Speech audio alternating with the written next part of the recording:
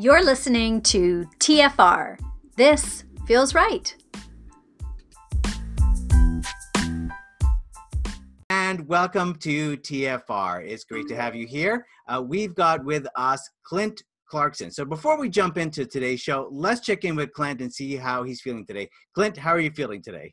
I'm doing pretty well, Joel. Thanks so much for having me on today. We're experiencing a Chinook in Calgary right now, and I grew up on the West Coast, so the significant weather changes and pressure changes, I got a headache. Oh, but I'm still full of energy. I'm still here. I'm still ready to go. It's a light, sort of dull headache at the moment. Hopefully it doesn't get worse than that. But the last couple of weeks have been a little bit crazy that way. yeah, that weather barometer, the barometric pressure, is that what you call it? Humidity and all that? Barometric pressure, Barometric something pressure. like that, yeah. I'm just learning the language now. All right, thank you. Well, it's great to have you here, and thank you for jumping in. We've got some fun things to talk about with Clint. We're going to talk about motivation to change, and it's something called motivational interviewing. We're going to really unpack that. And what's really interesting about Clint is also his comic book series. So we're going to talk about that as well.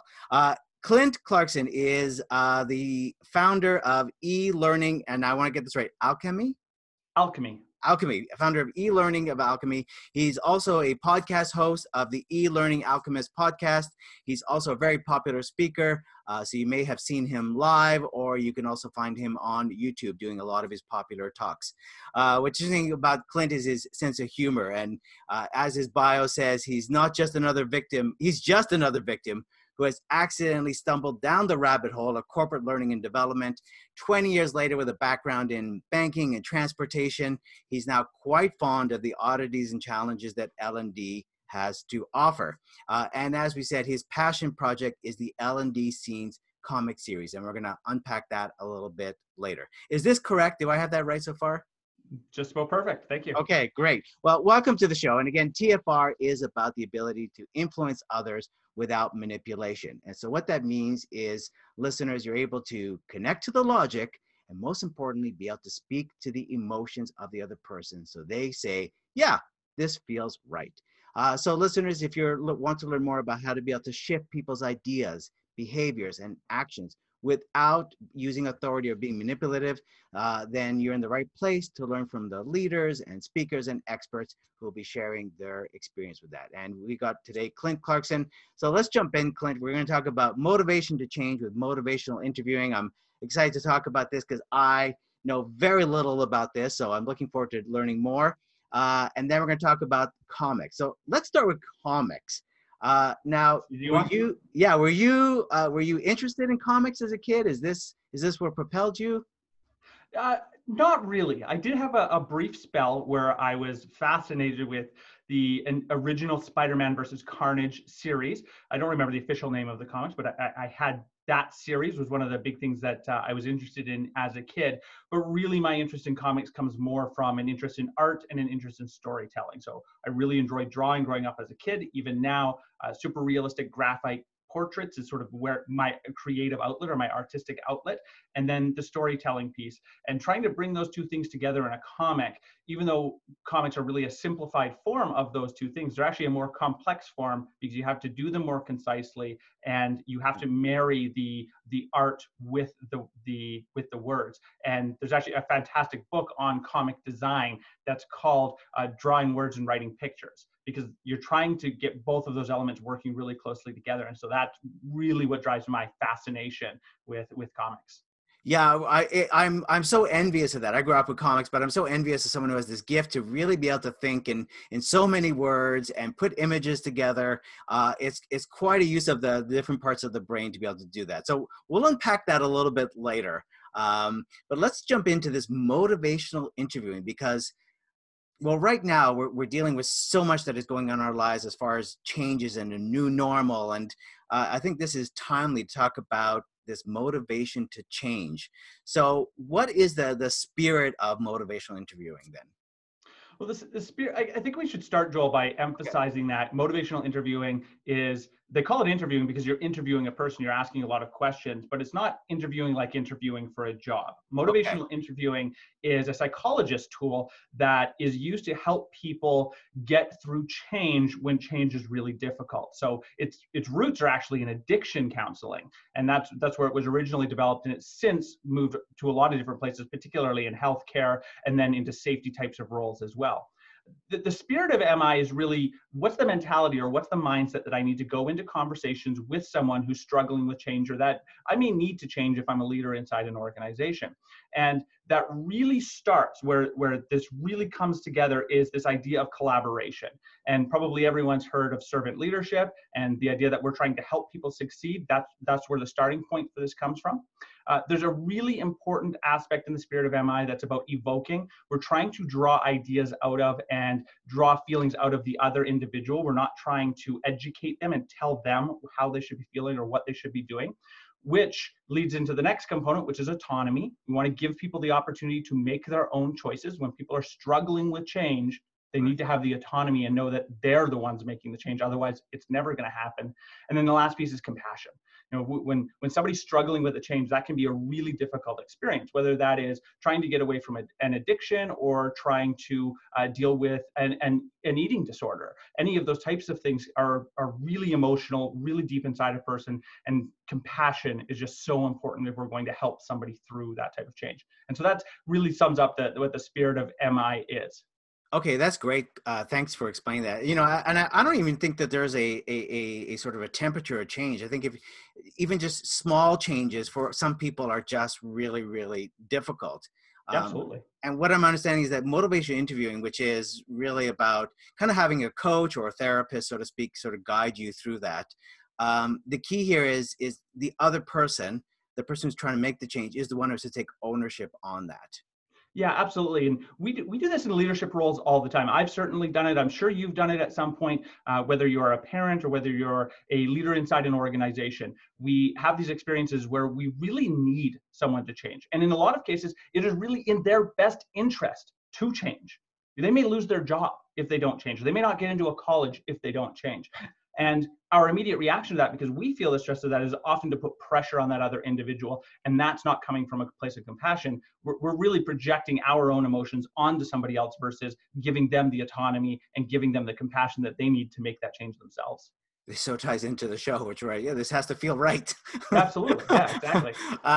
Because yeah, you can give it someone all the logic. Look, you gotta lose the weight, or you're gonna have a heart attack. You gotta de-stress, or you're going to, or again, you're not gonna be able to sleep, or all these things one has to make changes in.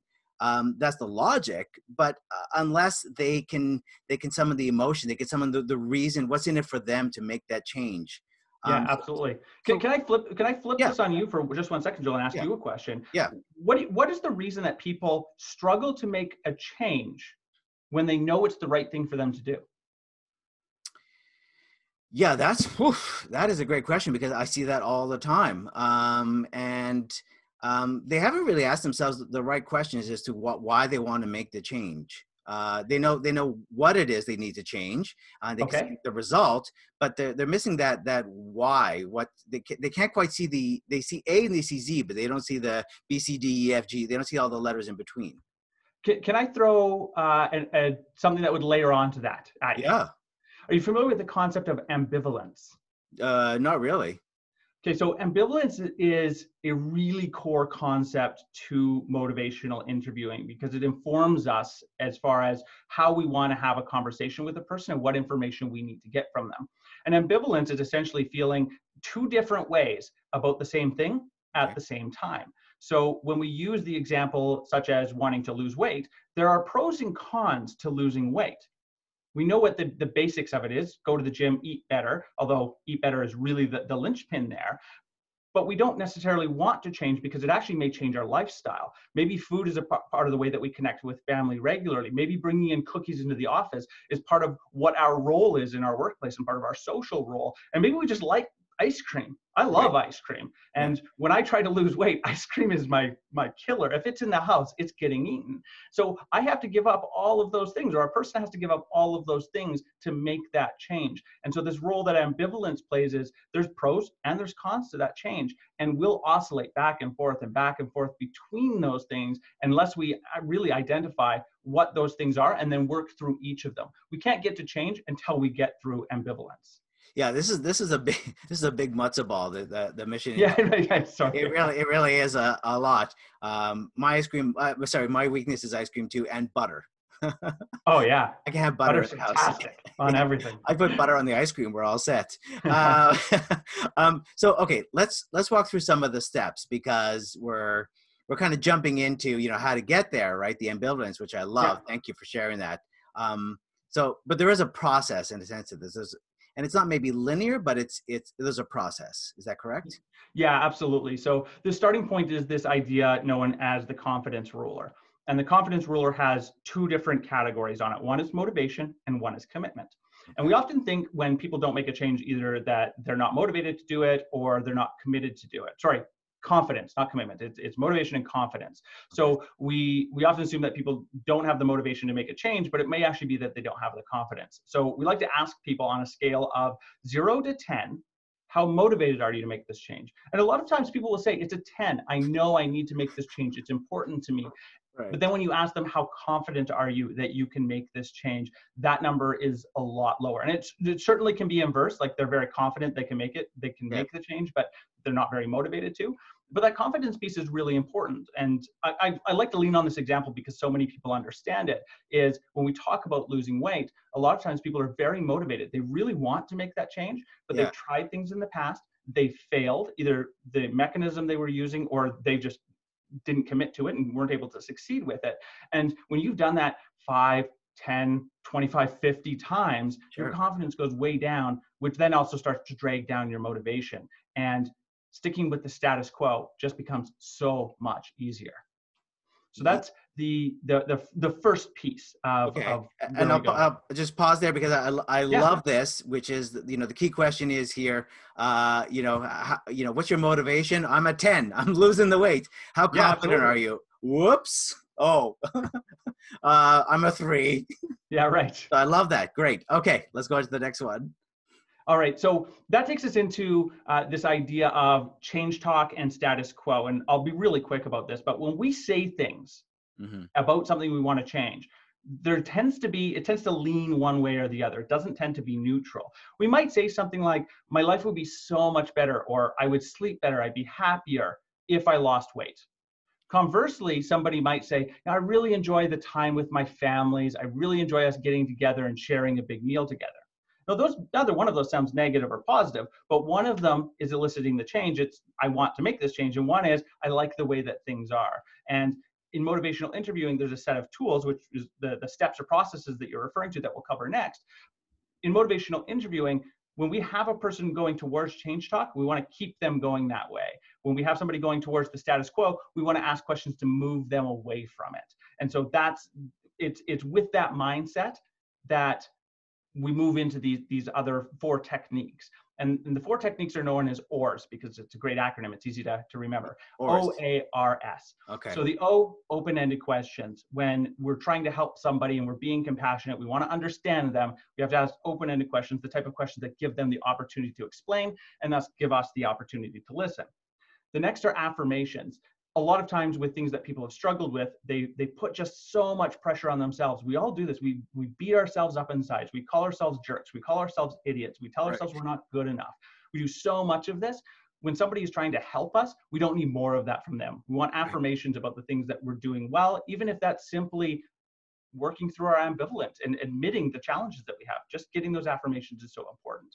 Okay, good. I'll just pause you right here because this is really good. So the O is asking those open-ended questions because it's coming from a place of curiosity, right? So we're not assuming anything. Absolutely. And then the affirmations, I love this because our self-talk is already at a 10 of, I'm stupid, I'm not smart enough, et cetera, et cetera. Absolutely. that we don't need any more of that. And that is so true. People don't realize that we don't need to be told, that this is where we're at. We need positive affirmations. Is that correct? That's correct. Absolutely. Okay, great. Let's keep going.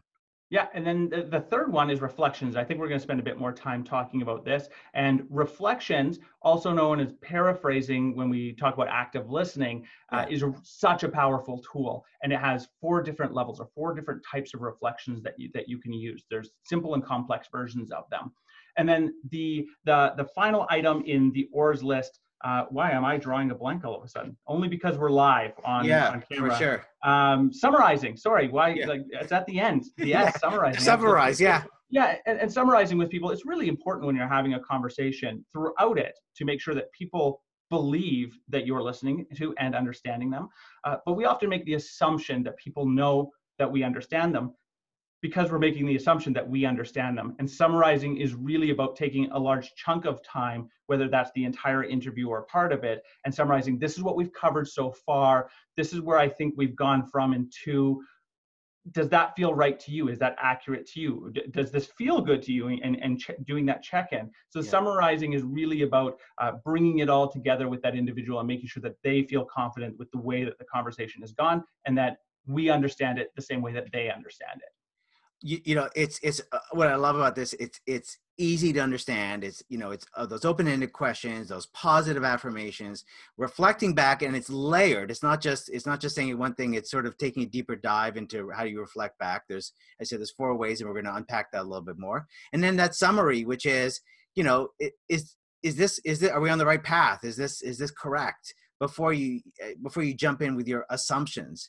Because sometimes, it's so much of maybe what the coach or that therapist or that leader will put their own personality or their own beliefs onto that other person when they're not. That's why the summary is so important. So I love this. Yeah, you bet. Now, obviously, this is much more complex. We're doing this in like 10 minutes. This is the 10-minute OR, is the sprint OR. But let's unpack one of these a little bit more. Let's look at the reflections one, because I'm a big fan of listening, obviously. And, when you told me that there's actually 4 different ways we can use reflection, I'm like, okay, I'm intrigued. So maybe just tell us that, and then we'll put it into practice. What are these? Yeah, absolutely. Ways? So we want to think of reflections on 2 different levels. We have simple reflections and we have complex reflections, and there are 2 in each of those. So your most simple type of reflection, and this is the knock on paraphrasing, and why people are concerned about paraphrasing, is this number 1 level, which is tell the person what they just told you. Mm-hmm. And sometimes that's enough to let a person know that you've been listening to them, especially if it's a bit of an adversarial relationship, just to stop and say, okay, so you just said this, did I get that right? And just telling them exactly what they just said in their own words. Then the other type of simplified reflection is telling them what they just told you, but changing the words a little bit to make them your own. Okay. And even in that subtle little shift, we're signaling to the individual, I've been listening to you, and I've been listening to you enough that I can tell you what you're saying and use different words. And it's a little bit more comfortable than just telling somebody over and over again, back and forth at them what they just said. That gets annoying. Yeah. So those are the 2 simple types. Then we switch into the complex type of reflections. And these are the 2 where you can actually start really drawing out more information and empathizing more deeply with an individual. The third type, so the first type of complex, is to paraphrase what they've just said and then add meaning to it. So trying to, based on everything else you know about them and based on your own experience, they've said that something is particularly uncomfortable or that something makes them really angry. And you're going to take that and you're going to tell them why you think they said that. Uh-huh. And we're going to do an example. So I'm not going to go dive too deeply into that because we'll be able to pull a little bit more about why that is so effective. Okay. And then the last type is the amplified reflection. This is the big kahuna, the big gun that doesn't get used as often, but can be incredibly, incredibly powerful. Sometimes when people say things, they need to hear them for themselves to understand how ridiculous they sound. And the amplified reflection is a way to do that. So it's really about when a person says something extreme or makes a really powerful statement, they're standing at the edge. They're saying, this is where I'm making my stand, and You're going to challenge them to jump. Right. And so obviously that needs to be done with a certain amount of care, and you certainly don't want to do that in life life-threatening types of situations. There is a reason that this is a psychological technique, and to recognize when psychologists are needed. But often when we're dealing with leadership issues in business, we don't need to do that. And so it really is that, if somebody has said something to us, and then we're going to come back and challenge them. So what you're saying is, and you give them the really extreme. Basically what you just said is, you're going to jump. Right. You're going to quit if we don't make this change for you. Is that correct? Right. And in that moment, that person has to make a decision. Do I really mean this, or am I going to back off now? And either one of those is an okay response. If somebody says, if you don't make this change, I'm going to quit your employment, well, then you know. And then you have to make a decision. Do I want to make this person happy, or would it be better if they quit? Or they're going to back off and go, well, that's not what I'm saying. It's just, and then they'll elaborate more, and you get to understand more deeply. And so that amplified reflection, the most dangerous one to work with, no question, as a leader, it can go sideways. And this is where that spirit of MI is so important, because you need a landing pad. You need something to go back to say, you know what, I apologize. I didn't mean to be offensive. I didn't mean to push too hard on you. For me, it's really important that we find a solution that works for you, because this is about you. And so if you've got that spirit, you can back off from any of these. You've got a nice soft cushion to go back to, apologize, and go back to that place of compassion and win that person over again. But the reflections can be an incredibly powerful tool to move that conversation forward. Yeah, and we'll sort of stress that this has only happened because there's been mutual respect that was set up at the beginning, because there was some questions that was asking, there was some engagement, there was those positive affirmations like, I'm on your side. Yeah. I'm with you on this. I'm with you on this journey, or whatever it is. Whether you need to make changes at work, you need to make changes in your life, and whether you're a leader or a psychotherapist or just a partner to someone, these are some great tools. So let's jump into the reflection. Then we'll do our improve your communication style, and then we'll talk about comics. How's that? Absolutely. Let's do it. Okay, great. So I'll give you a statement. Put you on the spot a little bit here, Clint, if you're okay with that. I'll give you a statement that I'm really dealing with personally, and give you a chance just to practice this reflection, and for me to actually feel it too, to experience what it feels like on the other end, to receive it. Okay. All right, great. Here's the statement. And this is real. Both my kids play like a high level of baseball, high level of hockey, and obviously we're on a break right now with everything that's going on. But as we go into the baseball season, I'm already dreading those weekend tournaments. For me, that's my living nightmare, to be going to these hotels in these small towns on the weekends with the teenagers running around the hallways and parents drinking in the hallways. That is not how I want to spend my weekend. So there we go, guys. Yeah. So we'll start with the first type, the really simple type, which is essentially telling you what you just told me. Okay. So what I'm hearing you say, Joel, is that you don't enjoy going to the weekend tournaments where parents are drinking in the hallways, where there's all kinds of noise, and the time that takes out of your life. Is that correct? Yeah, absolutely. Yeah, that's right. Okay, so that's your simple reflection, and that just tells you I'm listening. Right. The next type of reflection is simple, and I use some of my own words to actually tell this story. So I'll start again. Okay. Okay, Joel, if I'm understanding you correctly, what you're saying is that you don't really want to have to go to these weekend tournaments where there's a lot of disruption, there's a lot of things happening that affect your sleep, affect your rest, and just take a lot of time and mental energy out of your life. Is that right? Swish. All right. Yeah. So the advantage of that type of reflection, or that type of paraphrasing, is I have to listen more deeply and then sort of apply my own words. I have to put myself in that situation and then ask, how would I now describe it? And if I've put myself in the right situation, which is the one that you're experiencing, I should be giving you something realistic back, and it should make sense. And Clint, I'll just say, the first one, it was like, okay, I felt heard. And now the second one, I'm feeling like, okay, Clint understands me.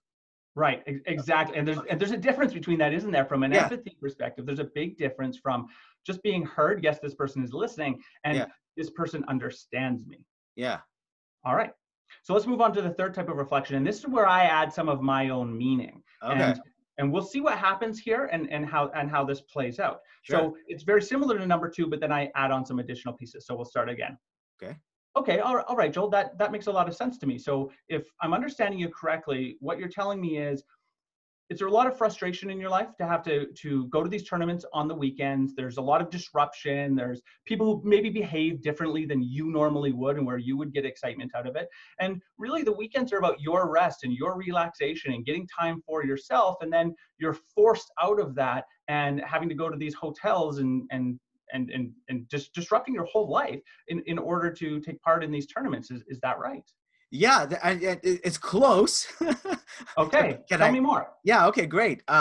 So yeah, the disruption is, you're right. It's not so much about my rest, but the disruption is I can't relate to any of these people. I don't drink, so this is not for me. This is not a vacation or an activity to be drinking. That's like against sort of my values, I guess. That would not be my ideal. Okay, this is perfect, because what I just said to you, I projected on you what my experience might have been, and then added some information, and you immediately corrected me. And people are often concerned of, well, if I infer what this person is feeling, I'll get it wrong and they'll be mad at me, or they won't believe I'm listening. And it's the exact opposite of that. It's not that. It's they will correct you if you're wrong. Yeah. When you paraphrase and you sound like you're listening and you're telling them about their life, people love to listen to about themselves. Yeah. When you do that, people will absolutely correct you. And at this point, if we were actually having this conversation, Joel, just as friends, yeah, what you just told me became a really important piece of information. I played darts at a really high level for a number of years. I played nationally, I played internationally, I played in the World Cup and the World Masters. I love darts. Cool. I don't drink. Yeah. And so when I go to a dart tournament, there's usually, by the end of the day, a room full of drunk people. And it was actually part of the thing that caused me to stop playing was I can't enjoy that environment enough, because I'm there to be serious, I'm there to compete, and a lot of people are there to drink and party, and that's not my jam. So that right now, we now have a connection point on this. I totally get that experience now, but I don't get that unless I make that inference first, because now you've been able to come back and emphasize just one little piece that you added in your initial statement. I thought I understood it. I didn't. There's a really important piece there that would make all the difference in our conversation. Yeah, this is great. Like you didn't get the bullseye, but Nope. you're on the board. but we got to the bullseye though. Yeah, we did. Got to that point. That's because it was all about you, me listening to what you were saying, yeah, and then trying to understand deeply by adding some more information and letting you either confirm or correct it. And I can say from the receiving point, if you say people might be nervous to try this, is I appreciate the effort of you really, being focused on me and trying to figure this out. So I felt safe enough to say no. But if you just taken if you hadn't been the trust, then I would have just let it go. But the fact that there was trust in how you were approaching this, like you really wanted to understand, and I appreciate that effort, that I'm willing to have a discussion with you, have a conversation with you about it. Yeah, absolutely. And just for my own sanity, I'd like to say, maybe on both our behalfs, I'm not judging anyone at a dart tournament that wants to drink and party and have a good time. They're away from their kids, they're away from their jobs. That's totally fine. Yeah. It's just not what I do. Right. And so that environment, I don't enjoy it in the same way that other people enjoy it. But the way that they enjoy it is totally fine. There's nothing wrong with that. All right, that brings us to the amplified reflection. Okay. So in this situation, I might say something like, so Joel, what you're telling me is that not being around people who make you a little uncomfortable because you don't like them is more important than the relationship and bonding that you build with your sons when you're at their tournaments. Yeah, absolutely. You nailed it. It affects my ability to be with my kids, because they don't even really want to be with me anyways. They want to be with their friends. So there isn't much bonding that's going on. There's a little bit of bonding, but yes, that becomes the main thing. Is I become focused on and anxious about the social activities outside of the games. Yeah. So and obviously we have a limited time frame here, so we can't do a full motivational interviewing session here. But even the way that you just replied to that offered some insight and information, particularly about your ambivalence. Yeah. Is you're saying, I don't really get to spend a lot of time with my sons. More, I'm challenged by this social aspect that comes into it.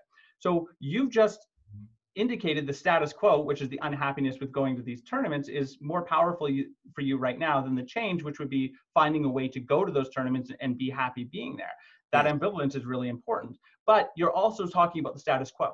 And so my goal as a motivational interviewing helper in this type of situation would be to try and get you to talk more about your son. Okay, so I might right now ask you to tell me more about what the interaction with your sons is like.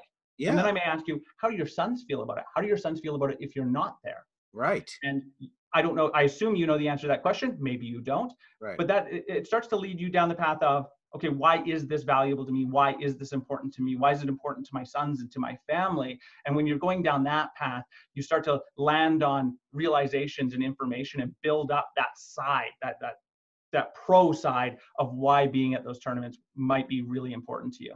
Clint, I love this because this is really about how to influence others without being manipulative, which is to be present, to have trust with the other person, there's mutual respect, and to really be genuinely curious about the person that we're going on a much deeper level. I'm more willing to change because I feel that you are really working with me on this. And by me saying these things out loud and you reflecting it back, I'm hearing things that maybe I hadn't really, that were in my head, but I hadn't really articulated. I hadn't. And we're just on this podcast, right? Yeah, yeah, on the tip of it. Yeah, yeah. It really shows how powerful these tools can be. The one thing I would stress though, because I know we're going to transition out of this topic, is don't just listen to this podcast and then go start using amplified reflections. Right. Yeah. Right.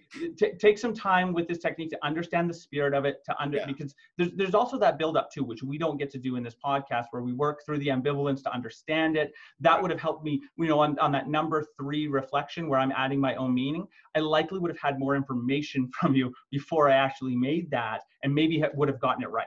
Right. And that could help the conversation as well. Not that we have to get it right, but certainly having more information and building up to that helps. So there are great books. If you Google, or if you go onto Amazon or wherever you buy books from, and look up motivational interviewing, there's a book called Motivational Interviewing that is absolutely fantastic. And there's another one called Finding Your Way to Change, which actually walks you through something you want to change in your own life, which is a great way to understand some of these techniques. And understanding how they would affect you helps you empathize more deeply when you're wanting to use these techniques with someone else.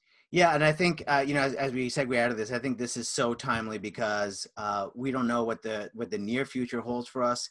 Even right now, a lot of people are just struggling with new routines and juggling a lot. So how to deal with change? This is really good to maybe take this book and have you and your partner read this, or you and your colleagues, or you and your boss, or if you're the leader, have everyone read this so that you can now help each other go through this and figure out the new normal to go through the changes. Yeah, absolutely. Okay, great. Well, that's our cue then to take a little, what I like to call improve your communication style. Are you ready, Clint? Let's do it. Okay, great.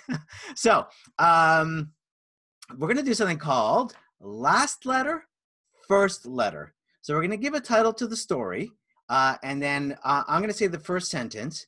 You have to listen to that sentence and listen for the last letter that I say. So let's say if I said Calgary, the last letter was Y. You would then have to start your next sentence with that letter. And then I'm listening for the last letter that you say, and I start with the first letter. That's my first letter. Does that make sense? Right, yeah, absolutely. Let's do it. All right. Let's give a title. Like that celebrity game show. Yeah, hang on, let me get the microphone. Yeah. Here we go. Let's give a title to the story.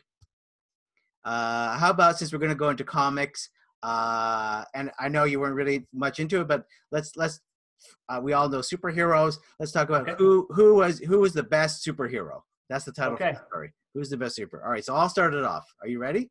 Yes, sir. Okay. Thor was the strongest. Some people believe that Thor was the strongest, and that may be right. Totally. I agree with you. But it sounds like you might have a different thought. To be totally honest with you, Joel, when we talk about superheroes, it's difficult to classify one as being greater than all the others. So true. And scene. Great. All right. How did you feel? Felt good. Yeah. Really on the spot listening, right? Stakes are high because listeners are listening to make sure that we got it right. Yeah. And so you feel that pressure, and sometimes we don't always do that when we're listening. We don't always realize that the other person, the stakes are still high, even if we're talking one-on-one. The other person Yeah. wants to make sure that that they have been listened to. So that was great. Thank you for jumping in to do that improv break. And speaking of superheroes, let's go into comics. Now you've been doing the comics for how many years now? Oh, I guess we're at about 2.5 years. Okay. Yeah.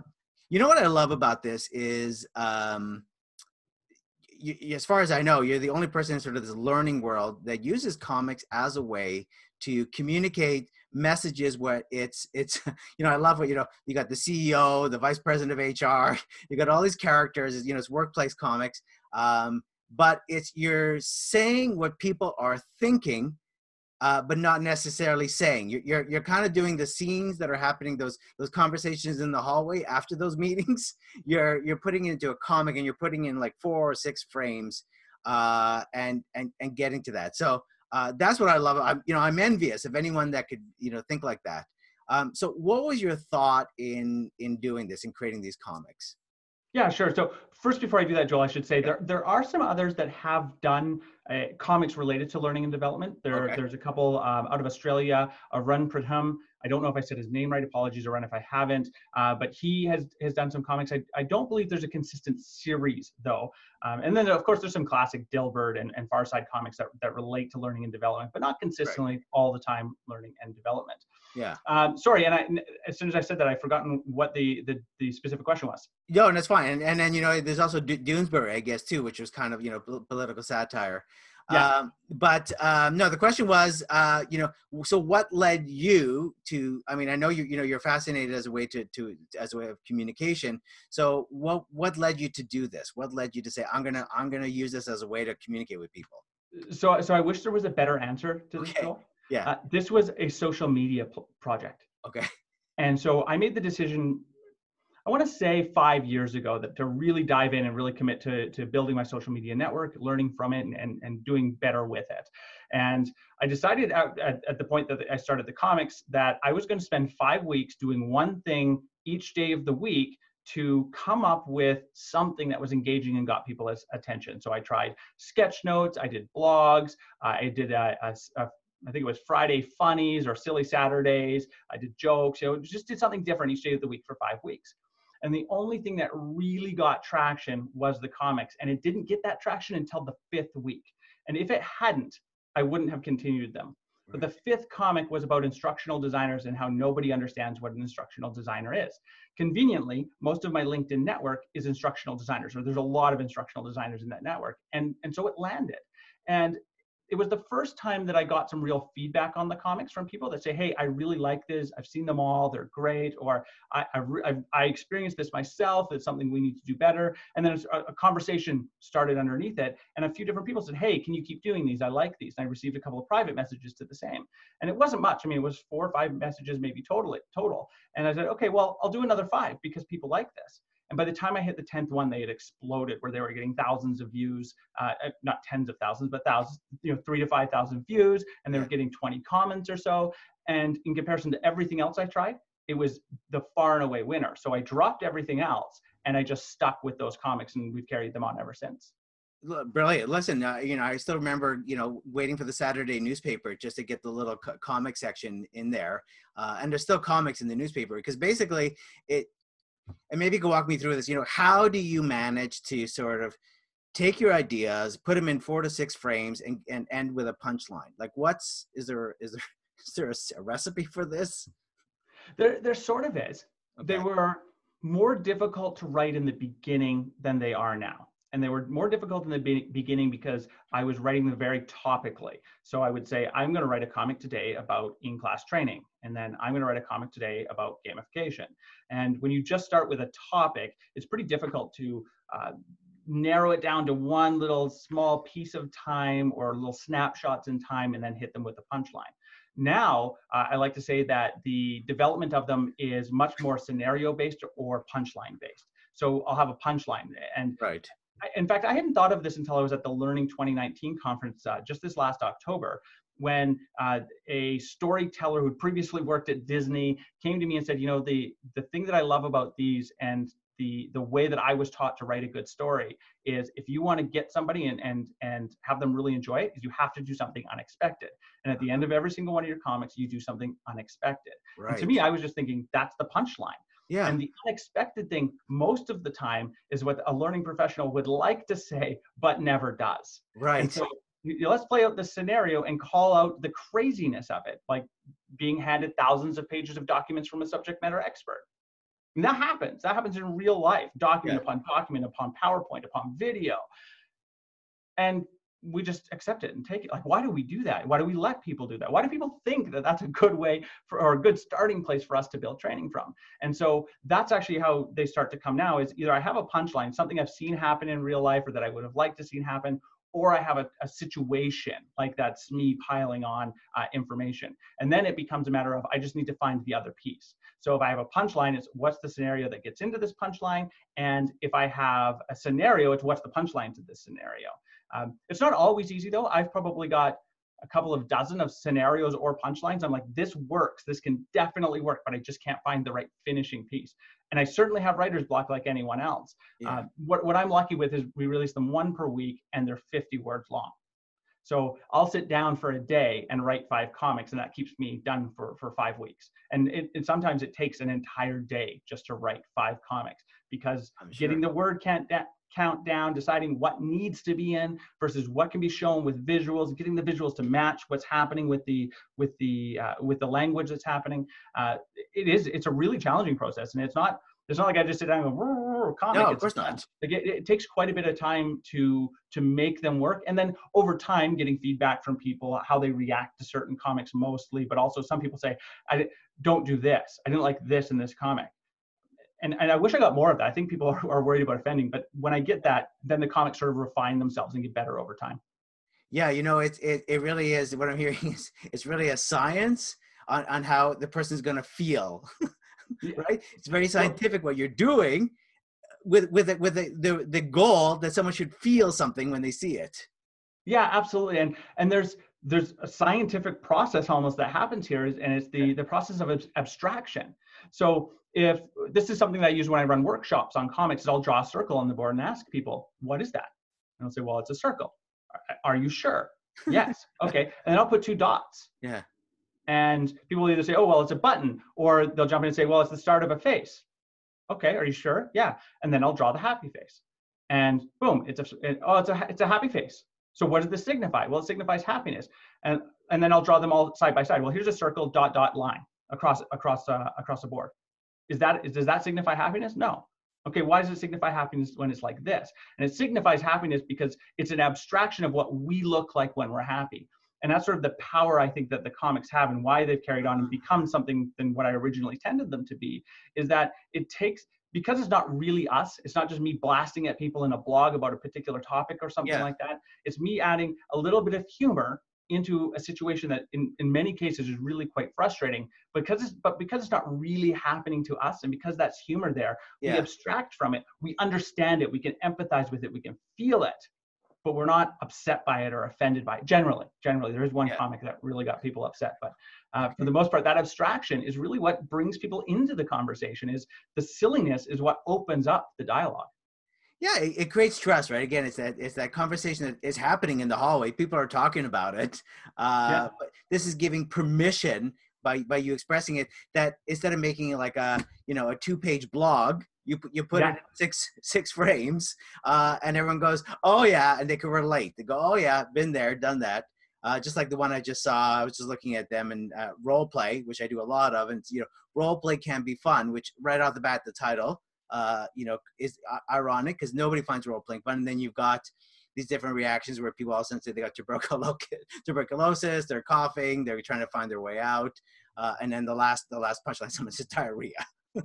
Yeah, well, and I think it's great that you pick that particular comic, because that one has 2 really important perspectives inside it. If you're a trainer and you look at that, generally what you're empathizing with, or who you're empathizing with, is the trainer. And how often when we go into courses, we know that to role play, particularly with leadership type skills, to role play is really, really crucial. That's how we get the practice. That's how we go through the quick thinking and apply the skills that we've just been taught. Yeah. But then our trainees never want to do it. Right. And it's sort of that struggle. And that's actually the conversation that started when I first posted that comic. But there's another side to this.